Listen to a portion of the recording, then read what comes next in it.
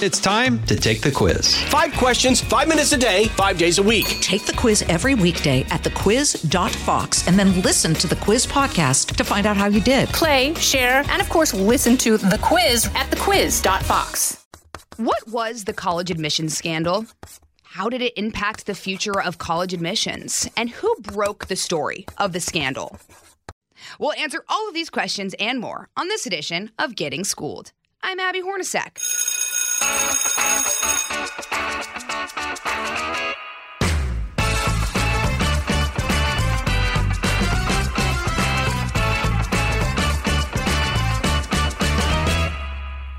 All right, this one is hard for me to talk about because it involves my alma mater.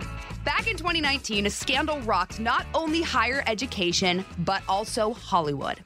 That's right, I'm talking about the college admissions scandal, which was later codenamed Operation Varsity Blues. The scheme offered parents of prospective college students the opportunity to buy their child admission to some of the country's top universities under the guise of athletic scholarships. Among some of these parents were Full House star Lori Loughlin and Emmy Award-winning actress Felicity Huffman. And while the operation worked for a while, this high price of admission came crashing down. So how did we find out about it? What was the public reaction to the scandal? And where is everyone now? Here to talk me through all of this is co-author of Unacceptable, Melissa Korn. And Melissa joins me now. Melissa, what's going on? Hey there, how are you doing? I am doing well. I kind of mentioned this to you before we got started, but I'm both excited and not excited to talk about this because I went to USC. I did it the old-fashioned way. Don't you worry, I was an athlete, but I swear I was an actual athlete. I had to get in on my own because, sand volleyball was kind of up and coming at the time. So anyway, that's my background, and this is why I'm excited to talk about this because so many people ask me what happened with the college admissions scandal. So you've done a lot of research. Can you just give me the background of what went down? And then we'll get into some specifics. Sure. So the whole scheme was masterminded by this guy, Rick Singer, who was a college admissions counselor. He had 2 prongs to the scheme. So the first one had to do with standardized tests, and he would help students get extra time on the SAT or ACT so that they could take the tests at a special location. And he kind of controlled that location by paying off the test site administrators, paying off a proctor to fix the kids' scores or just feed them correct answers so that they would get higher test scores and boost their chances of getting into some of these really selective schools. The other prong has to do with athletics, which is what you were referring to a little bit there. And in that one, Singer would pitch his clients as purported athletes, often kind of star soccer players or rowers or sailors. And he would work often with a coach or an administrator at the university to flag them as recruited athletes, which is kind of as close as you can get to a sure thing for admission to a school. And these kids often did not even play the sport at all. Is it true that they would Photoshop the students' faces onto athlete bodies? Yes, it is. Oh my goodness. There's some, and it wasn't even like really high quality Photoshopping either. I feel like I need to start doing that in my regular life for my Instagram. Anytime I go on vacation, I just find like a model's body and put my face on it. It's a bad idea, but yeah, they had Photoshop one kid, or they took pictures of one kid in his pool in his backyard wearing water polo gear, and then kind of made it look like he was actually doing an action shot in a pool, like in a real game. There were instances of using other people's faces, other people's pictures entirely, and their face is obscured, so it doesn't matter. We can just submit that photo as is. Things like that as well. Wow, that is so crazy. It's like going on a dating app and realizing that the person that is pictured is not the real person. Wow. Okay. The admissions version of catfishing. Exactly. I mean, that's basically what was going down here. So what schools did this involve? So I should say that the schools themselves have said that they're the victims of this whole scheme, not that they benefited from it. even though some of their employees earned money off on the side. So this affected a ton of really high-profile, well-known, well-regarded schools, including your own alma mater, USC, UCLA. All right, Melissa, we're just going to leave that one. We talked about this. We're going to leave that one out of it. I'm just okay. It's going to be a very short conversation if we do that. So USC, UCLA, Stanford, Yale, Georgetown, UT Austin, Wake Forest. There was one coach who was involved. So it covered a lot of folks at a lot of schools. So how did it work then? So let's say you go to USC to be on the road team, but you're not actually going to practice. How did people not, I mean, people eventually found out, but this went on since what, 2011? Is that what it's been reported? It's been going on for that long? The criminal case went back to 2011, but we were able to find some instances of potential wrongdoing, let's say, before that as well. Okay, so I guess my question is, if these people weren't going to practice, how did they not get caught? There was an excuse for everything. So perhaps they had an injury, or they got in and then realized, oh man, the commitment for this sport is just a little too much. I need to focus on my studies. So I'm going to remove myself from the team. I'm going to drop off the team. And frankly, there was nobody checking to make sure that the people who were on the roster actually showed up. And if the coach was in on it, they certainly weren't going to call attention to the fact that some purported player disappeared or never even appeared in the first place. So there wasn't any sort of check in the system to make sure that the folks who were supposedly great athletes were actually contributing to their teams. And who did Rick Singer, what school was he affiliated with? Singer was not affiliated with any school himself. So he got his start originally at as a basketball coach, and he did some college counseling, kind of guidance counseling on the side up in Sacramento area. And then he just went off, and this was his business, was college counseling, helping teens and their parents navigate the admissions process and helping them kind of figure out their brand, how best to put them forward in admissions, you know, how they can get noticed by top schools. And he had a totally legitimate side of the business where he worked with kind of everyday teens, often wealthy everyday teens, and would steer them toward a whole bunch of different kinds of schools. And then he also had this entire illicit menu of options. How did he know who to recruit? I know that you're not in his head, but I'm thinking about if you're a college counselor, admissions counselor, and you go up to a school and you just go up to a random coach and say, hey, this is what we're going to do under the table. We're going to, you know, be a little sketchy about this, but you'll get paid. I'm sure there had to have been people that said no, right? We believe there were some people who said no, or who just kind of brushed him off, including at Stanford. At least that's according to a Stanford report. So Singer, having been a collegiate coach himself, kind of knew a little bit about the system, knew other coaches, you know, across higher ed. He also knew how poorly coaches of these low-profile teams were paid. So they're not making that much money. They're expected to be raising funds for their program, for the athletic department. Nobody's really paying that much attention to them. You know, their recruiting operations aren't being followed as closely as, you know, football teams recruiting is. There's no blog dedicated to, you know, who's the 5-star recruit as the coxswain at the rowing team. So he knew that this was all kind of, nobody would notice, and that these coaches were under serious financial stress, and that if he could kind of make it a little bit easier for them to raise the money, for them to earn some money themselves, for one of his clients to get in, it seemed like a win-win. I guess what I don't understand, because my mom always says, someone always tells. So if he went up to a coach maybe years ago and they said no, I'm just so confused that nobody reported this guy. Yeah, that is somewhat shocking. And the whole scheme probably could have continued on had there not been this parent sort of affiliated kind of tangentially to the scheme, who was being investigated for securities fraud. right? Like it All wasn't right, even the scheme itself that went down. It was a side hustle that ended up leading prosecutors to this case. Okay. So yeah, that's what I want to get into because, for the number of years that this went on for, how did they eventually get caught? Take me through that.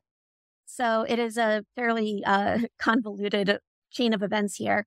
So this this Los Angeles guy, Maury Tobin, was involved in a pump and dump stock fraud scheme. And he had agreed to cooperate with prosecutors in Boston. And, because he was cooperating, they needed to check and kind of make sure they knew all of the skeletons in his closet, because if he was going to be their key witness in any sort of trial, they needed to know that they could trust him. So they came across some bank transactions with some account in Connecticut and, approached him about it. And he acknowledged that he was paying a Yale women's soccer coach so that his daughter could get on the Yale soccer team or get recruited as a player for the Yale soccer team and then get into Yale. So that then led prosecutors from Maury Tobin to the Yale soccer coach.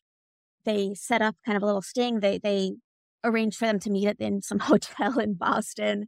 And the soccer coach mentioned Rick Singer and essentially was kind of saying, now, remind me, is this a deal that you and I created directly, or are we doing this through Rick Singer? It's just so hard to keep track of all of these side deals, these, illegal bribery cases going on. Remind me who you're with. It wasn't quite that explicit, but not that far. I'm laughing because it's just so ridiculous, but keep going, please. So then they flipped the coach. His name is Rudy Meredith. So they had him as a cooperator now. And then they, from there, had him do recorded phone calls with Rick Singer and were able to build a case against Singer. And then they confronted Singer in that same hotel, actually, in Boston. And they were able to get Singer to flip and to cooperate and to open up his Rolodex, if people have Rolodexes still. And essentially say, like, here is my client list. Here are all the families I did this for. Here are all the coaches I worked with. Here's all the evidence. So he handed them a fairly neat case. He did obstruct justice at one point, but overall, he ended up being a fairly successful cooperator. See it, Melissa? Someone always tells. That's what I'm saying. Rick Singer was the one to tell here. So what did Singer get in return for releasing his Rolodex of clients? So when somebody agrees to cooperate with a criminal investigation, they're not promised anything necessarily, but they are told, if the information you give us pays off, right? If it leads to prosecutions against other individuals, other defendants, and there's, we think that they were kind of good cases and they're sent to prison and things like that, we might recommend a lighter sentence for you when it's your turn.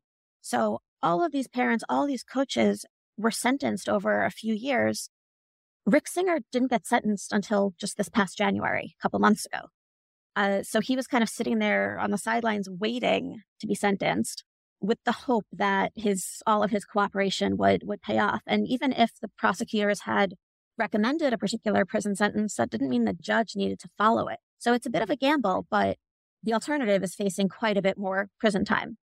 Well, I don't know Singer personally, but based off of what he did, it sounds like he's quite the gambler. So makes sense. So you said he just got sentenced in January. What happened with that? That was, it was pretty fun, actually. I was up in Boston for it. So Singer was sentenced to 3.5 years in prison, which is far less than the potential kind of absolute max that he could have faced. It was more than parents, more than coaches. But all things considered, a lot of people saw that as a fairly light sentence. He is currently incarcerated and will serve out his time in a federal prison. Sounds like it wasn't worth it. And 3.5 years in a federal prison does not sound fun. No, it does not. So let's, as much as I don't want to get into this, let's talk about the USD case, because I feel like that just because of the high profile names that were the people who were involved, it sounds like that one kind of was the one that captured people's attention. So walk me through exactly what went down there. Right. So there's a few players involved with the USC case. And on the school side, Rick Singer had connections to a couple of coaches, including soccer and water polo. And he also had a connection to an administrator in the athletics department who kind of was the liaison between the athletics department and the admissions office. So she could add some names to the list of recruited athletes and say, hey, admissions dean, this person's fantastic. They'll be a great contributor to the team. You got to let them in. And there was a financial exchange going on between her and Rick Singer in order to do some of that. Now, one of the reasons USC kind of attracted so much attention in this case was because so many families were directed to USC through Singer. He had his connections there. He could make it happen. And he capitalized on that. USC has said they believe, more than 24 individuals who worked with Singer got admitted to the school. Not all of them or their families were prosecuted, but this was over many years. These kids were getting in, and they didn't always know exactly how they got in, but sometimes they were willing participants in the whole scheme. So, they would apply to USC, and there would be some part of their file that had a picture of them on an erg, a rowing machine, or their profile would detail this, list of accolades and competition wins and fast times and scores and whatever the sport might have been. And they would get in. And Singer would funnel money through his charity, the 501c3, from the charity to the coaches or the administrator, sometimes to the school directly, or the family. The customer would send money to the school directly as well. And they would get a tax write-off for it, right? Because they had done this through the charity or through the school itself. So how can the school then say that they are the victims if the money was being sent directly to the school in some cases? Is it because it went through the charity? Right. So the schools got money directly from families, also through Singer's charity.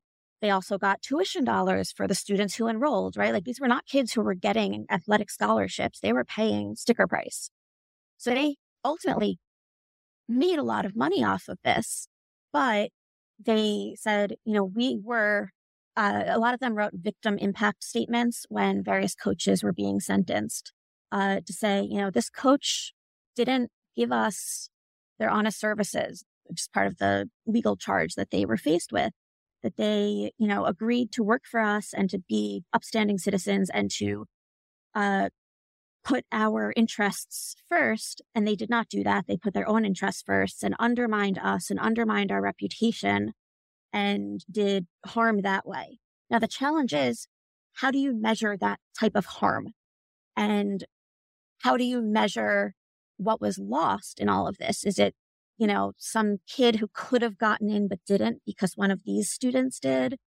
Is it the legal fees that these schools had because they all had to lawyer up and do internal investigations? That was one of the big kind of wrinkles in this whole case, was how exactly you determine loss and kind of who lost what. Yeah, that's a really good point. Those things are difficult to measure. And if this was happening with dozens of families, I mean, that's a lot to trace back.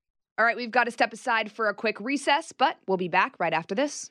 From the Fox News Podcasts Network, subscribe and listen to the Trey Gowdy Podcast. Former federal prosecutor and 4-term U.S. Congressman from South Carolina brings you a one-of-a-kind podcast. Subscribe and listen now by going to foxnewspodcasts.com. Now, was this is each person being prosecuted in a separate trial, or was there one giant college admissions fraud case, or both? Yeah, so there, on the day that the whole scheme was exposed to the public, and prosecutors filed charges. They filed charges against 50 individuals in March of 2019. That was a very busy day for them and for me. And, there were a few different kind of groups of people. There was a group of parents, there was a group of coaches, there was a group of singers, like employees.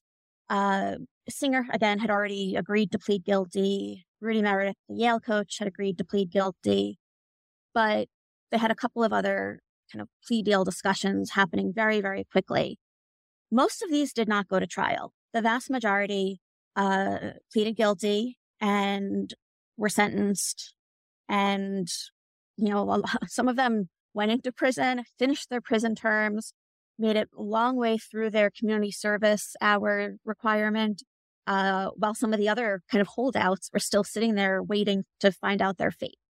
So they were able to kind of move on with their lives while other parents or coaches were still in the thick of things. So we had dozens of guilty pleas, and those all happened individually, except for a couple cases where there was like a husband and wife pair who were both charged, and that got fun to cover. And then, there were a few parents who went to trial, and a coach who went to trial, and all of those convictions are on appeal. One parent who was charged kind of later in the scheme, there were a handful of parents charged later on, kind of as prosecutors learned more.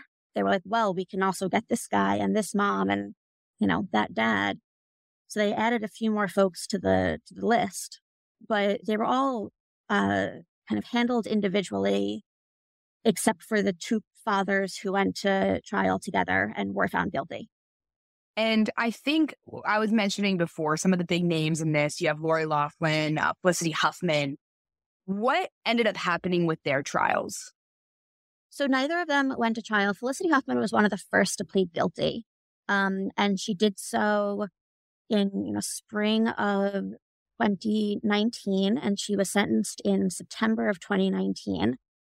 She was sentenced to a couple of weeks in prison, which a lot of people saw as, a slap on the wrist. But she also had paid one of the lowest dollar amounts to Singer of anyone who was charged. And she, when given the choice to repeat the scheme, she did the testing scheme for her daughter. When she was given the choice to do it again for her younger daughter, she declined. So the judge kind of gave her some credit for that. So she was, kind of in and out fairly quickly. Lori Loughlin, she and her husband were both charged, Massimo Giannulli, and they held out for a very long time. They actually, we had already submitted our manuscript and we're getting very close to publishing our book when they agreed to plead guilty. And we've very quickly wrote up a few new paragraphs to kind of update the status of their case in 2020. But they agreed to plead guilty. They both were sentenced to prison time, months rather than weeks, like Huffman got. They had also paid Singer a lot more money for their involvement. They did this for both of their daughters, Bella and Olivia Jade. Yeah, Olivia Jade is, she was on YouTube, right? It was YouTube that made her so big. Yes, I watched more hours of her YouTube videos than I ever would want to. I know all about makeup contouring now. It's great. Yeah. I mean, that's a pretty good thing to know, though. I mean, if you could send those my way. Yeah, I think she was actually I'm older than her, obviously, but she was in my sorority at USC, I believe. In Slappa. So yeah, unfortunately, I think. But it's not representative of the other people in the sorority, of course. But where are these kids now? I mean, not just Olivia Jade, but the kids of, all the students who are involved in this. So that's one of the kind of sad parts of all this is, like I said before, a lot of these kids didn't know what their parents were doing behind the scenes. And they, were absolutely humiliated. None of them were criminally charged. It was very clear. The prosecutors were setting out to say, and the judges agreed, that the parents were the ones in charge of all this. Even if some kids knew, mom and dad were running the show. So they weren't criminally charged, but their names were splashed across the papers. A lot of them were confronted by their schools, and each school responded a little bit differently. Some of them kicked the students out. Some of them gave the students a chance to kind of prove that they were qualified to be there had they not worked through Rick Singer. Look, I took the ACT even before I connected with Rick Singer and did pretty well. So, I can cut it here. Some of them had already graduated college when this happened, when the scandal was exposed. Their degrees weren't rescinded. Some of them were in graduate school and they continued on in graduate school. So some of the students were kicked out. Some were kind of given notice. Some were able to stay in. A lot ended up transferring just because they needed or wanted a fresh start. There were a number of students who were kind of in the process of applying to school, waiting to hear back from schools. When this all came out in March of 2019, their applications were all withdrawn, and a lot of them ended up kind of holding off for another year before trying again to end up at college. I mean, one of the things with this case that I found a little heartbreaking is most of these kids would have been fine, right? They were fine students. They were good kids. They would have gotten in somewhere and done okay, and their family connections would have helped make sure that they didn't fade into oblivion after graduation, and they would have been fine wherever they ended up. Yet now everything that they do has this asterisk attached to it, whether or not they knew what their parents were doing for them. That's a really good point, because you do. I mean, I feel like depending on who you are, you're kind of painted as this villain because you did this thing to get into college when other people did it the right way. But if they didn't know their parents were doing this, that's a good point. I mean, it's sad for them. And it also probably shows them in a way that their parents don't believe in them to be able to get in on their own. Yeah. And I mean, as I said, some of these kids a lot of them were perfectly good students. They weren't maybe A+ students, but they were good students or decent students. And having their names attached to this scandal, there's kind of an assumption that they were grossly underqualified to get into some of these schools. And that wasn't the case with everybody. How do you think, just from your experience in covering this and reporting on it, how do you think this was able to run so successfully for so long? Does it speak to maybe the corruption that some people have, or I mean, what do you credit that to? So parents weren't exactly inclined to tell their friends about this, right? They didn't want to admit that they were getting this extra help to get their kid into school. So it certainly wasn't going to make its way through the gossip mill. It wouldn't make it very far. Maybe one parent would mention to another. There were a few times where Singer connected with a family kind of through an existing client, but not a ton, at least among those who were charged. So, parents weren't gonna go running to the cops about this. Singer certainly wasn't. The coaches wouldn't, because they were, earning money off of this. The schools didn't know that it was happening around them. And I think one of the reasons it was able to go on for so long was that lack of oversight, right? That there was just this assumption that a coach wouldn't list somebody as a potential recruited player if they didn't think that that student would actually contribute to the team, right? They want to be winning. Why would they waste one of their recruiting spots on somebody who doesn't even play the sport? It just seems so ludicrous that no one ever thought to check. So there wasn't necessarily another layer of oversight where, an athletic director had to confirm that this person actually played the sport and watched the tape themselves and, checked with the high school coach and all that. That just wasn't happening on any grand scale before. It is now at some schools, but even that, as the USC example shows, he was working with an administrator too, the person who was expected to kind of confirm the authenticity of these kids, she was in on it. Yeah. If you get to enough people, I mean, you kind of have your own network and it stays within that network, especially if some of these kids didn't know, because I think about that all the time. I mean, kids are chatty, especially young kids, and they don't know sometimes the implications of certain things. So if they knew about it, maybe they told their friend, or they say, oh, I actually, guess what my parents are doing. But to your point of maybe not all of them knew, that probably helps the parent. That probably helps keep it secret for longer. Absolutely. There was one instance where one of the teens had kind of mentioned to some friends that, he had taken the ACT at home, and that, seemed odd. He had mentioned it to a few people, and a kind of a college counselor, test prep person actually reached out to the ACT and said, this kid is saying this happened, trying to raise red flags like, hey, if this was real, that's shady. And if it wasn't, then he didn't understand what he just did. Are students allowed to take this at home under certain circumstances? And the ACT just kind of dismissed her concern pretty quickly. It didn't go anywhere. But that was one of the few times that someone almost pulled the plug on the whole thing.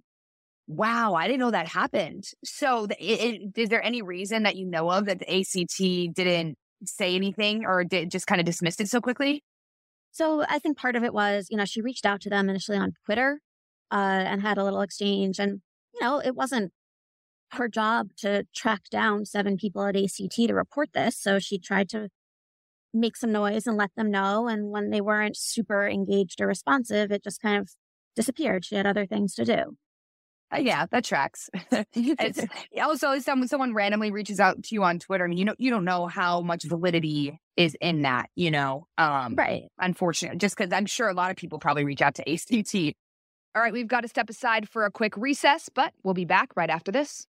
What do you think this reveals about, the college admissions process? And are there any things rather in place now to prevent this from happening in the future?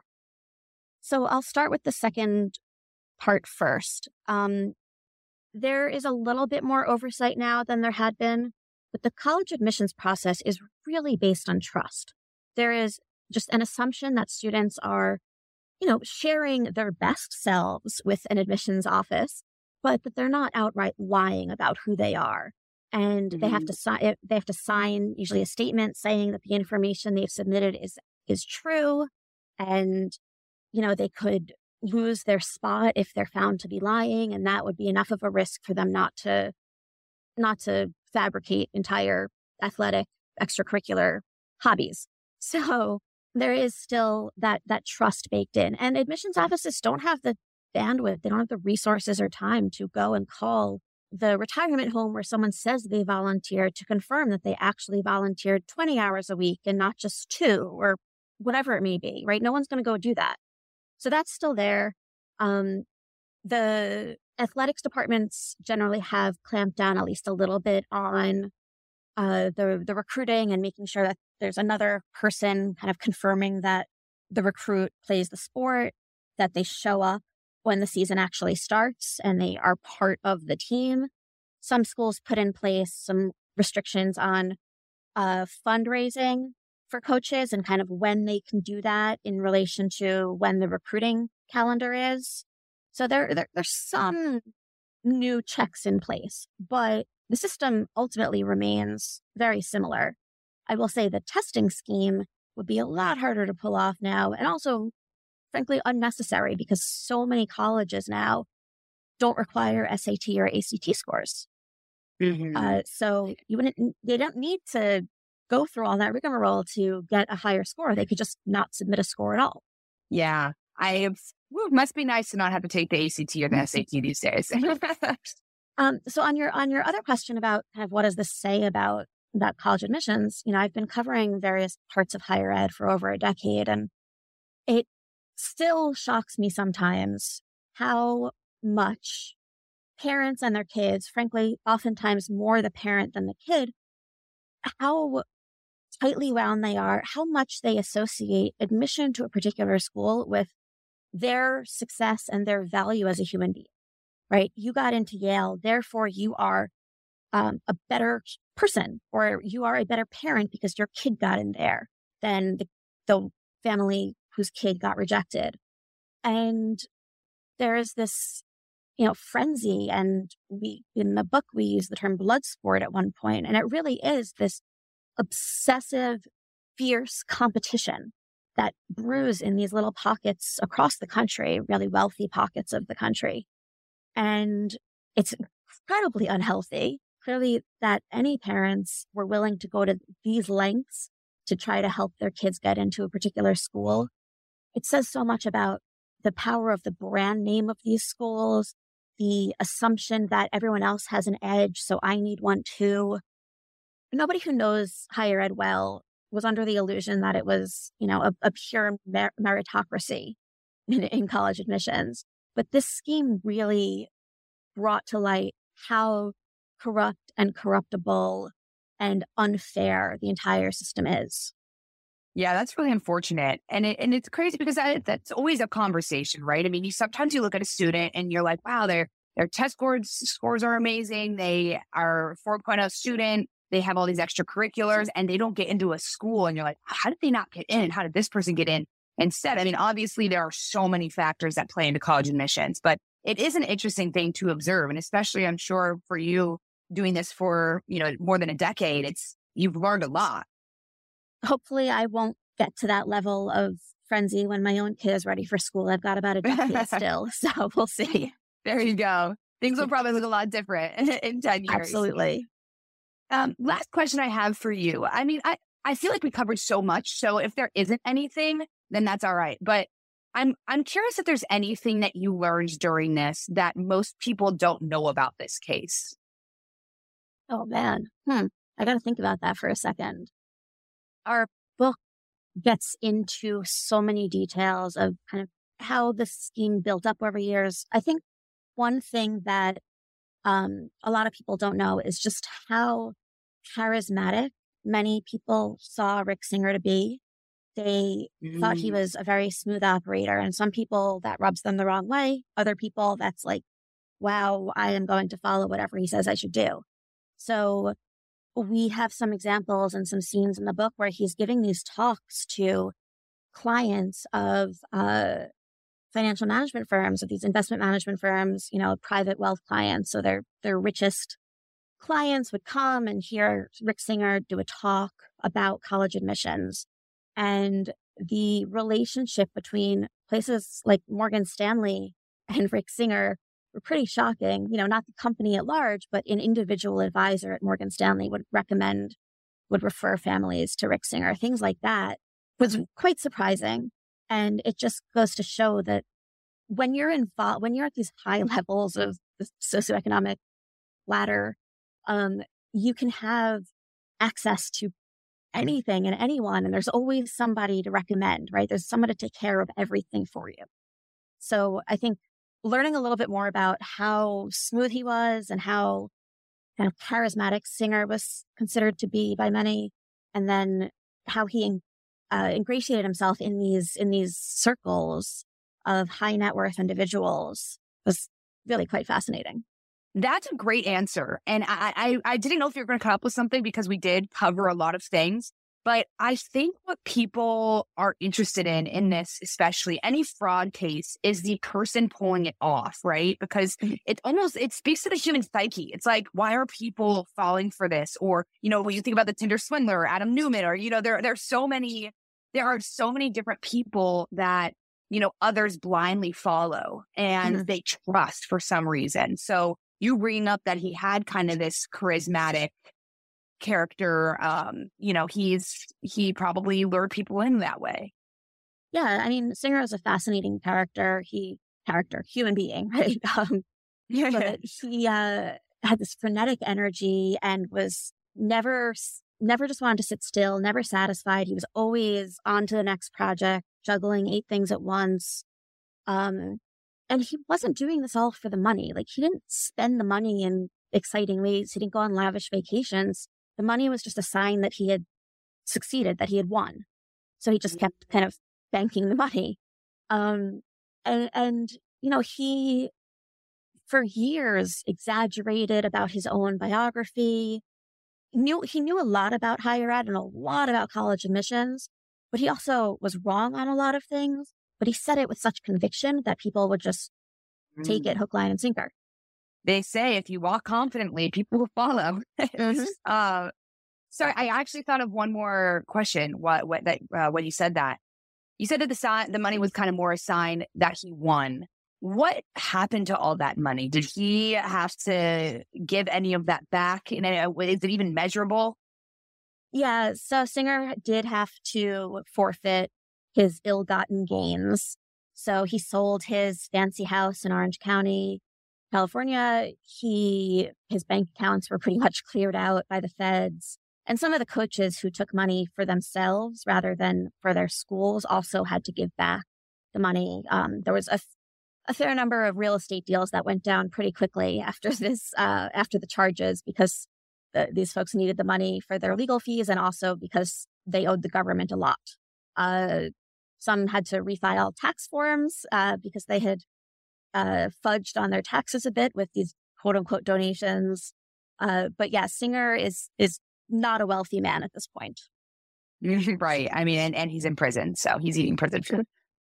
Melissa, thank you so much. I really appreciate you taking the time. For anyone who's listening to this, her book is called Unacceptable: Privilege, Deceit, and Making of the College Admissions Scandal. So make sure you check that out, but don't judge my alma mater. That's the only thing. Just don't judge me. Melissa, thank you so much for coming on. Thank you.